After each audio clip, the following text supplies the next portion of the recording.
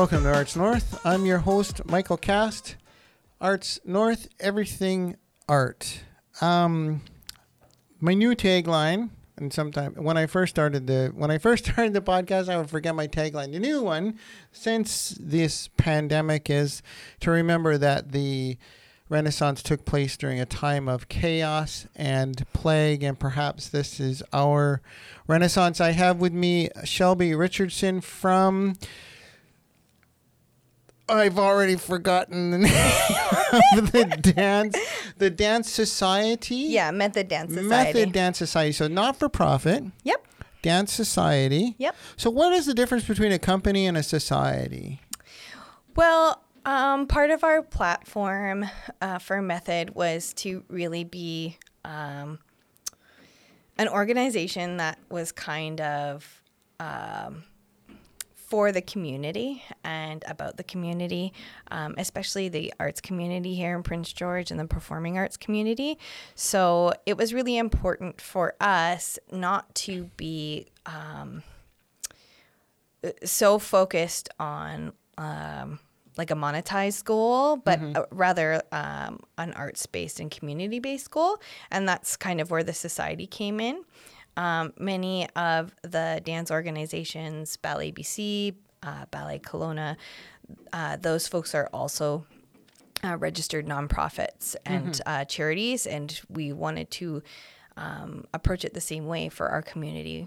We don't have an organization specifically for dance that's not for profit in Prince George, so this is where we started.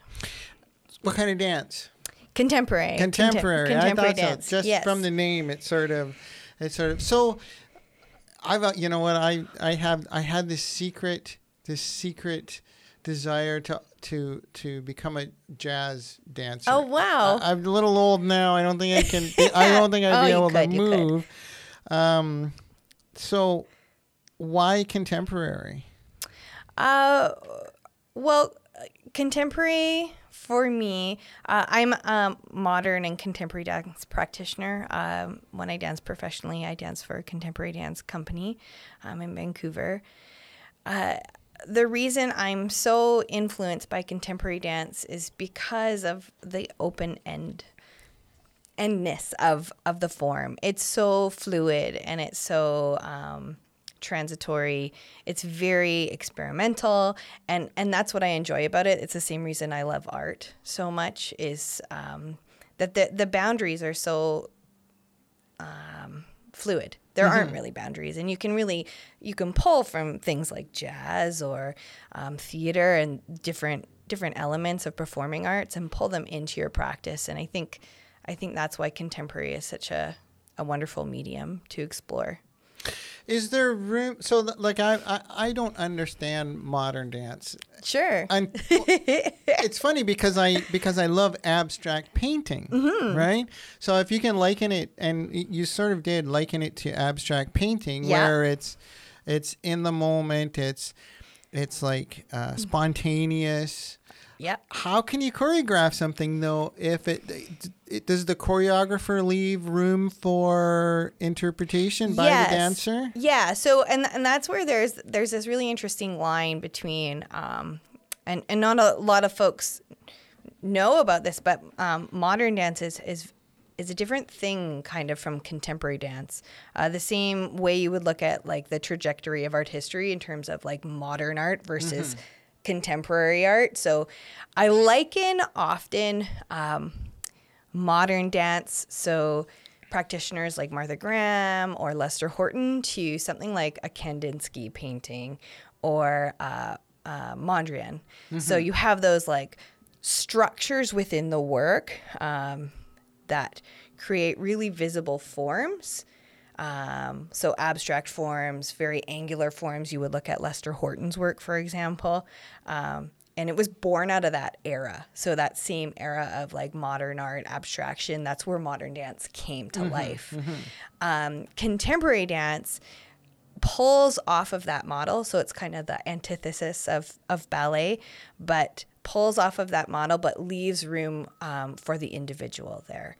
So it leaves room for the individual to experiment improvisation is huge. We do a lot of structured improvisation. So we give the dancers either key points or key movements that they need to explore, but within a framework of improvisation. So it's almost like a very loose skeleton or framework that they follow, or markers, and they experiment within that. That's interesting. So we're gonna. You are a curator of a gallery. That's how Shelby knows the painters and the terms and the. So how did you? So you have this wonderful creative life, I would imagine. Yeah. And so how did you get? So are you involved with Two Rivers Gallery as well? Yeah, I'm on the board of directors at Two Rivers. That's right. Yes. That's right. Yeah. And you're a curator at Estep Fine Arts. Fine Arts, which is in the Ramada Inn in Prince George. Yep. Ramada? Yep. Yeah, the Ramada Inn. Yep. It's always one. I'm so grateful that we have a new gallery, and I'm hopeful, that Melanie can reopen group gallery, and we for can sure. we can start to have a more vibrant downtown. Yeah, for sure. That's something so special across the board for the arts is to have this kind of conversation between different spaces and places and people, and it just promotes so much, inspiration for different artists to go somewhere and see something new is wonderful, and there's nothing more inspiring than engaging physically and visually with art. So the news. Yeah. The news. Have you heard the news? The news about Knox United Church, or what's called Trinity Church. Yes, Trinity Church. Yeah. Oh, you had your No, I eyebrows. haven't. Oh, my eyebrows went up because my kids all go there to the Montessori. Oh, great. To the childcare center there. Yeah. Sean is exploring it's still in the exploratory. Yeah. And they're looking for funds to see do a feasibility study on turning Knox into a concert hall. Oh, wonderful. And not just a concert hall, but I think the stage would be big enough for some smaller performances. So that could impact. Oh, yeah, that's great. I love that space. I love it too, because it's acoustically, it's not so bad. Yeah, well, and I've heard the choir. I'm not sure which choir it is. Like a children's choir is there on Thursdays, and I've heard them a few times, and it's just like lovely. My kids love it there. So hopefully, here's to a small, sort of cozy, intimate performance space. Not a performing arts center. We don't want to call it that, but a performance space. Yeah, that we, the more of those that we can get in our community, the better, because we are so limited. It's so funny when we're trying to explain as performing artists to like these larger urban bodies, like different arts councils, like regional and federal, and they don't understand this concept of like, no, we have one stage. Do you know what I mean? Yeah, I get that. I cut my teeth in theater in Toronto. Yeah. In the 80s. Yeah. So when I came to smaller places, I was like, well, what's wrong with you people? Why don't you? There's my Toronto mentality until I hung around and I figured it out. I'm like, okay, yeah. Well, it's difficult, but at the same time, it's such a blessing to be part of such a connected community. Here, it's such a beautiful thing. It's such a beautiful thing to be able to really know and work with your fellow peers and artists that are in the community, because it's a wonderful community. Have you been here your whole life? No, I have not. When did you get here? I moved here in 2015. Okay. I came up quite often as a dancer. I did the Prince George Dance Festival. Sometimes I would come up for summer schools at Judy's Dance Center. But my husband's family is actually from here. And we lived in Vancouver.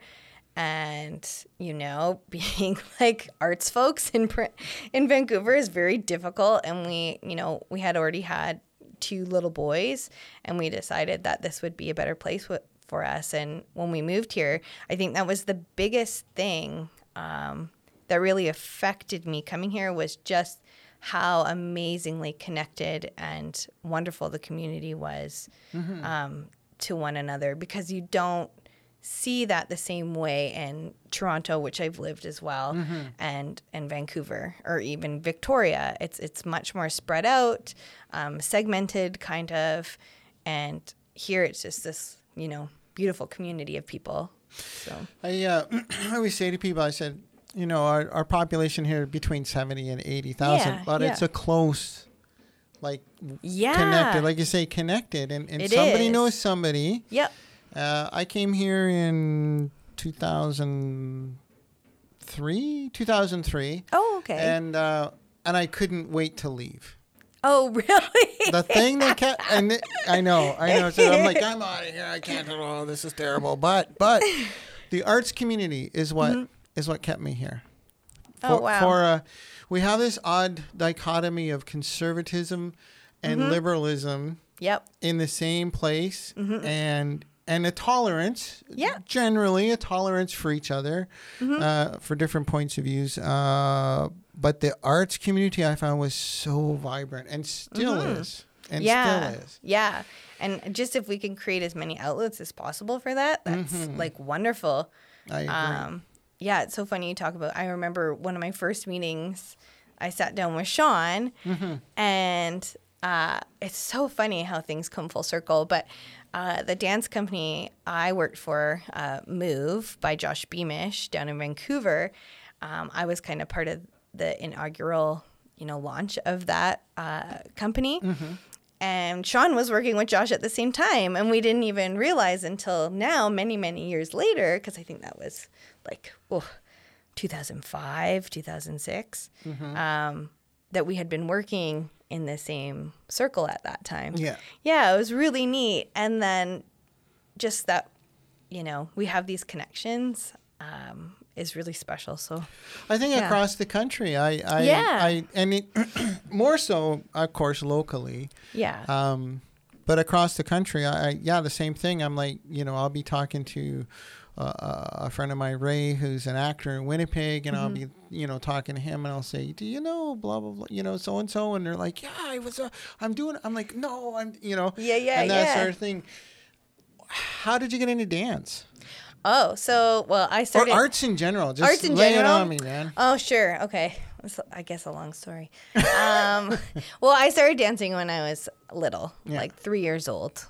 It has always been a part of my life, so it's never left. Like dancing, or formal training? Formal dancing? Training. Since you were 3? Yeah, since I was 3. So, I trained. It's funny, too. I trained at Spotlight Dance Center in Vancouver, who is run by Jennifer White, who is actually a dancer at Judy's studio. So Jennifer was like my mentor all throughout elementary school and high school. She took me to a lot of my competitions. We spent a lot of time together. She invested so much into my training. So I'm just so grateful to her as a person. And she's the one who would bring me up to Prince George, and I'd stay with her family or Judy, and that was just really wonderful. And it was such an important part of my life when I was always interested in the arts and painting in particular growing up. And kind of when I got to grade 12, I had this option to go to TDT in Toronto, so the Modern Dance School in Toronto. But I decided I wanted to kind of flip into a different view of the arts. So I ended up going to the Ontario College of Art and Design. Did you really? Yeah. I remember when it was, they didn't have the design. It was just OCA before. Yeah, it was OCA before. A long time ago. Yeah. So anyways, wonderful school. It is a wonderful school, Yeah. a wonderful place to be too.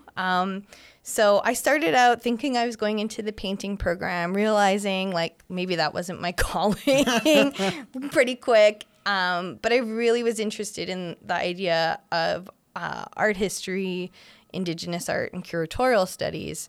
So that ended up being my focus, is looking at curatorial studies. But one thing I found, like, through that whole education was, like, the whole performance art was missing from a lot of those conversations. And I found it so jarring because dance was such an important part of my life, and so were the visual arts. And when you look at the trajectory of art history, everything aligns, just like music or literature. It all feeds into the same ideas and concepts that were coming out of each era. So I didn't understand why, you know, they would do like token representation of like some writers and some, you know, there'd be musicians in there, but really not a lot of dancers, very limited. And that was so confusing to me. So I started to pull it into my teaching practice in terms of dance. I would try and like weave these histories together a little bit more through teaching. Anyways, that kind of pushed me along with my interest in Indigenous art, because it is, you know, something so special to me, especially too, coming from the West Coast and then moving to the East Coast. I was like, what do you mean you don't know what this is and this is and this is? Yeah, and yeah, so yeah. I was like, so it kind of pulled me into this direction of looking at museology in terms of curatorial practice and, you know, the Contemporary Museum. And I went back to Victoria to complete my master's in anthropology at UVic with a focus on the arts. So that's kind of where that all came in. And then, you know, regular life, having children and babies. I did my thesis dissertation 7 months pregnant, so that was pretty exciting. Yeah, and so they seem very separate, these two things to me, this idea of like anthropology, curatorial studies, and then dance. So I've been really trying to work hard to kind of build myself a life where I can weave those things together. And I don't think that really happened until I moved to Prince George, where there's just like so much opportunity to, because it's a small community, there's opportunities actually to think differently and do things differently, because you're not up against all these... The system. Yeah, this big system of siloed institutions. Yeah. Do you know what I mean? Oh, yeah. I think there's so much more opportunity for transdisciplinary practice here, because not just because those, you know, institutions don't exist. They do, but differently, and our community is just... so much more connected. So I think more open-minded, more because of a small community. The way I look at it is to be able to compete with those larger centers. I don't like to use the word compete, but you know what I mean. Like I know what you mean. We need to be innovative. Yeah. Right. Yeah. And we need 100%. We need to say, how can we do this same old thing? How can we do it differently in a way that's going to really grab people and sort of shake them? Yeah. And I think, too, you have an opportunity here where you have so many artists working in different mediums, but there's this space for them to communicate and talk to one another. So there's a lot of innovation that happens that way in terms of like cross-disciplinary stuff. You know, it's so funny, since we were like kids, John Russell and I have always wanted to do projects together. Always. We always like dreamed about these shows that we would put on, or these films we would make. And then we finally got the opportunity to do that in June with this digital piece we made. And it was so amazing. It was. You sent me the link. Yeah, I took a look at it. I was just mesmerized. Oh, I loved awesome! I loved it. Awesome. But you kept it private, though. It was. Well, we launched it there was a week. We had it available to the public for a week, and now we have it private. It's just part of. It's so hard right now, like navigating digital performance, because it's like, do you want it out there forever? It's kind of like, it's a very strange thing to try and decide, because you know, you don't get to watch an Andy Warhol film all the time. No. Right? No, that's right. Right? That's right. It's very, like, there's a screening for it. And I really wanted to try and kind of protect the artistic value of it. Not that, like, film doesn't have that artistic value. That's not what I mean. But keep an essence of the performance aspect of it alive there. Yeah. I think that's what I love about theater. Yeah, yeah. Is that every night, right? Every night it's a different show. It's something new, something different. It may seem like it's not that fresh, but to me, I call theater or dance or any live performance, I call it it's the original 3D experience. It is. Right? Yeah. And once correct me if I'm wrong, but I think are you saying that you want to keep that sense of live performance? Yes, yeah. There was just some way we wanted to, because the actual filming of that was an experiment, right? Because we're using these sensors to control lights and sound, and like it was amazing to be in that room with all that happening. Like there was just so much happening. Yeah, it was crazy. It's like if you're prone to epileptic seizures, do not want. No, we did have to put that warning on there, but it was just so that live aspect was there for us in the room, but we needed to figure out some kind of way that we could keep it so that it was still special for those who, you know, slotted out that little time to come and watch it. Well, I'm grateful that I was able to take it. Yeah, take a for look sure. At it. We are putting it out. We're submitting it to some festivals. Yeah. So, and some main stage like showcase events. So it might be screened throughout the province. We'll see. But that's exciting. Yeah, it would be really exciting. So how does that relate to? So you have a performance coming up. Yep. On October 7th. Yep. I want to say October 5th, but it's not. It's October 7th. No, it's October 7th. It starts on the Thursday. It starts on Thursday and it runs... to Saturday, so the 9th. So 7th, 8th, and 9th? 7th, 8th, and 9th. There's 2 shows on the 9th. There's a matinee and an evening show. Yep. What can we look forward to? Well, you can look forward to live performance, which is like amazing and wonderful. Like, who doesn't want to experience that right now?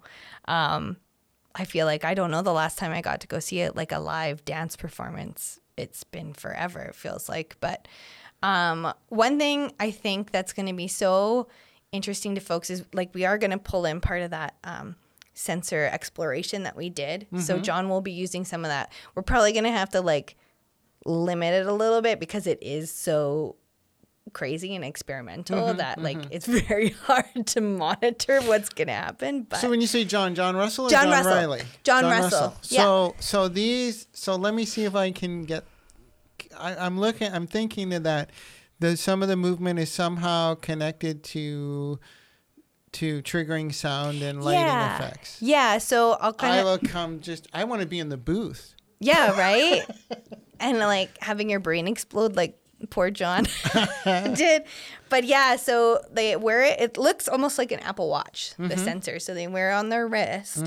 In that first piece, Mother, you can really see it in terms of the lighting, because if a dancer has her arm up in the air, it will like flood light in the front. And then when she lowers that arm, the light goes out. So that type of lighting play. In another piece, and I'm not sure how we're going to do this in the show yet, even though it's like a week away. But we'll figure it out. There was a projection going across the screen, so and it was kind of carrying at different speeds. So as the dancer lifted her arm, moved it to the side, or lowered it, the progression of the projection would speed up or slow down. So it was like very jarring. Wow. And when you connect that like to the intent of the choreography, it becomes a really interesting conversation in terms of what that imagery is. So in that case, Ashley Burmaster's piece that was in the June digital work, it was called Arrhythmia, and it was about heart rate and how like everyone's connection to their device like creates a physical effect on you. So if you get a notification, your heart rate increases, Yeah. or you get excited, or when you slow down. And so that's what her choreography looked at. And so the dancer's movement timed with that heart rate in response to that choreography. So it's really cool. It's really cool. I think I'm going to, you know, and I don't mean to be a downer, but people were a little concerned about the theater and the space. Of course, of course. But I'm sure that all the precautions are being taken too. Yeah, and Marnie is doing like an amazing job at Theatre Northwest of making sure everyone is safe, and all the COVID protocols are in place, and we're following all the guidelines by the provincial health officer. So we'll get through this. Yeah, we will. And it's just about adapting. It's about adapting how we present. It was so funny because I've been working with these dancers for it's almost 2 years now, and I just realized yesterday, because now they're in contact with each other all the time. They're working together all the time, and they could finally like touch each other, which they hadn't done. And I kind of washed over me that I'd been choreographing without any type of contact between myself or the dancers for like 2 years. And how that really just challenges you to think differently about your practice, because, I think anybody who hasn't experienced performing arts may not understand the intimacy of the rehearsal hall. For sure. And exploring those different ideas that the director or the choreographer wants to try and express. Right? Yeah. And it can be, I can't even imagine that, how you could do that. Yeah. Well, you realize how important it is to your practice. Because I didn't realize how much contact and physicality between people is a part of my specifically process. And so, like, you get frustrated because you're like, oh, no, like, we can't do that. We can't do that. So it's when it's just like, I don't know, ripping off a Band-Aid all of a sudden. You're like, oh, it's all better. And it just feels so good. And I just hope we keep moving towards, I'm sure. A better world, and we can just keep going. But hope springs eternal, right? Yeah. So the tickets are available? Yep, they're available on the Theatre Northwest website. Okay. It is limited capacity still, so but there's still tickets available. There'll be tickets at the door as well. We're just so excited. The dancers are so excited to be in front of people because it's so different when you actually have people in front of you. There's so much exchange of energy, and it's so special for everybody. So I just encourage people to experience it. It's going to be something special. So 7th, 8th, and 9th of October. Two shows on the Saturday. Yep. So at 2:00? I believe doors are at 1. Doors are open at 1? Yeah, so showtime's at 2.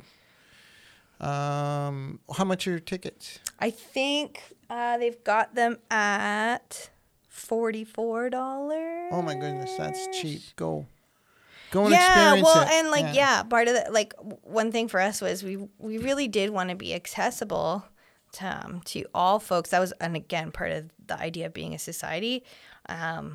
But without being able to sell all your tickets to the theater, it's really hard to put it together, right? We just hope we can share this with as many folks in the community as we can. So when do you think we'll have full houses? Oh, I don't know. I was talking with John. I did an episode with John Riley. Months ago, actually in the spring, and we thought it would be now. Right? We thought it would be now. We were like, November. I thought if you had asked me in July, which is when we kind of put this project on the horizon, because it was actually slated for last year and it got canceled, with at dress rehearsal. Oh, It was I had heard that. I remember I had heard that. Yeah. Yeah, and we were just so devastated by that because we'd done everything, anyways. But, and so I had thought in July, like, oh yeah, it will be back, but it just keeps going. So we'll get there. Yeah, I hope so. Shelby Richardson, thank you so much for coming by. I just want to say one more time. Sure. October 7th, 8th, and 9th at Theatre Northwest. You can get tickets online at theatrenorthwest.com. No. Yeah. I think so. Yeah. Anyways, Google Theatre Northwest. You can find the tickets there, or you can get tickets at the door. But remember, there's a limited amount, and all the COVID protocols will be in place. Thanks for that. It was nice having a chat with you. Thank you. Nice thank you to for sort of having meet me. you and get to know you a little bit better. It's been great. Yeah.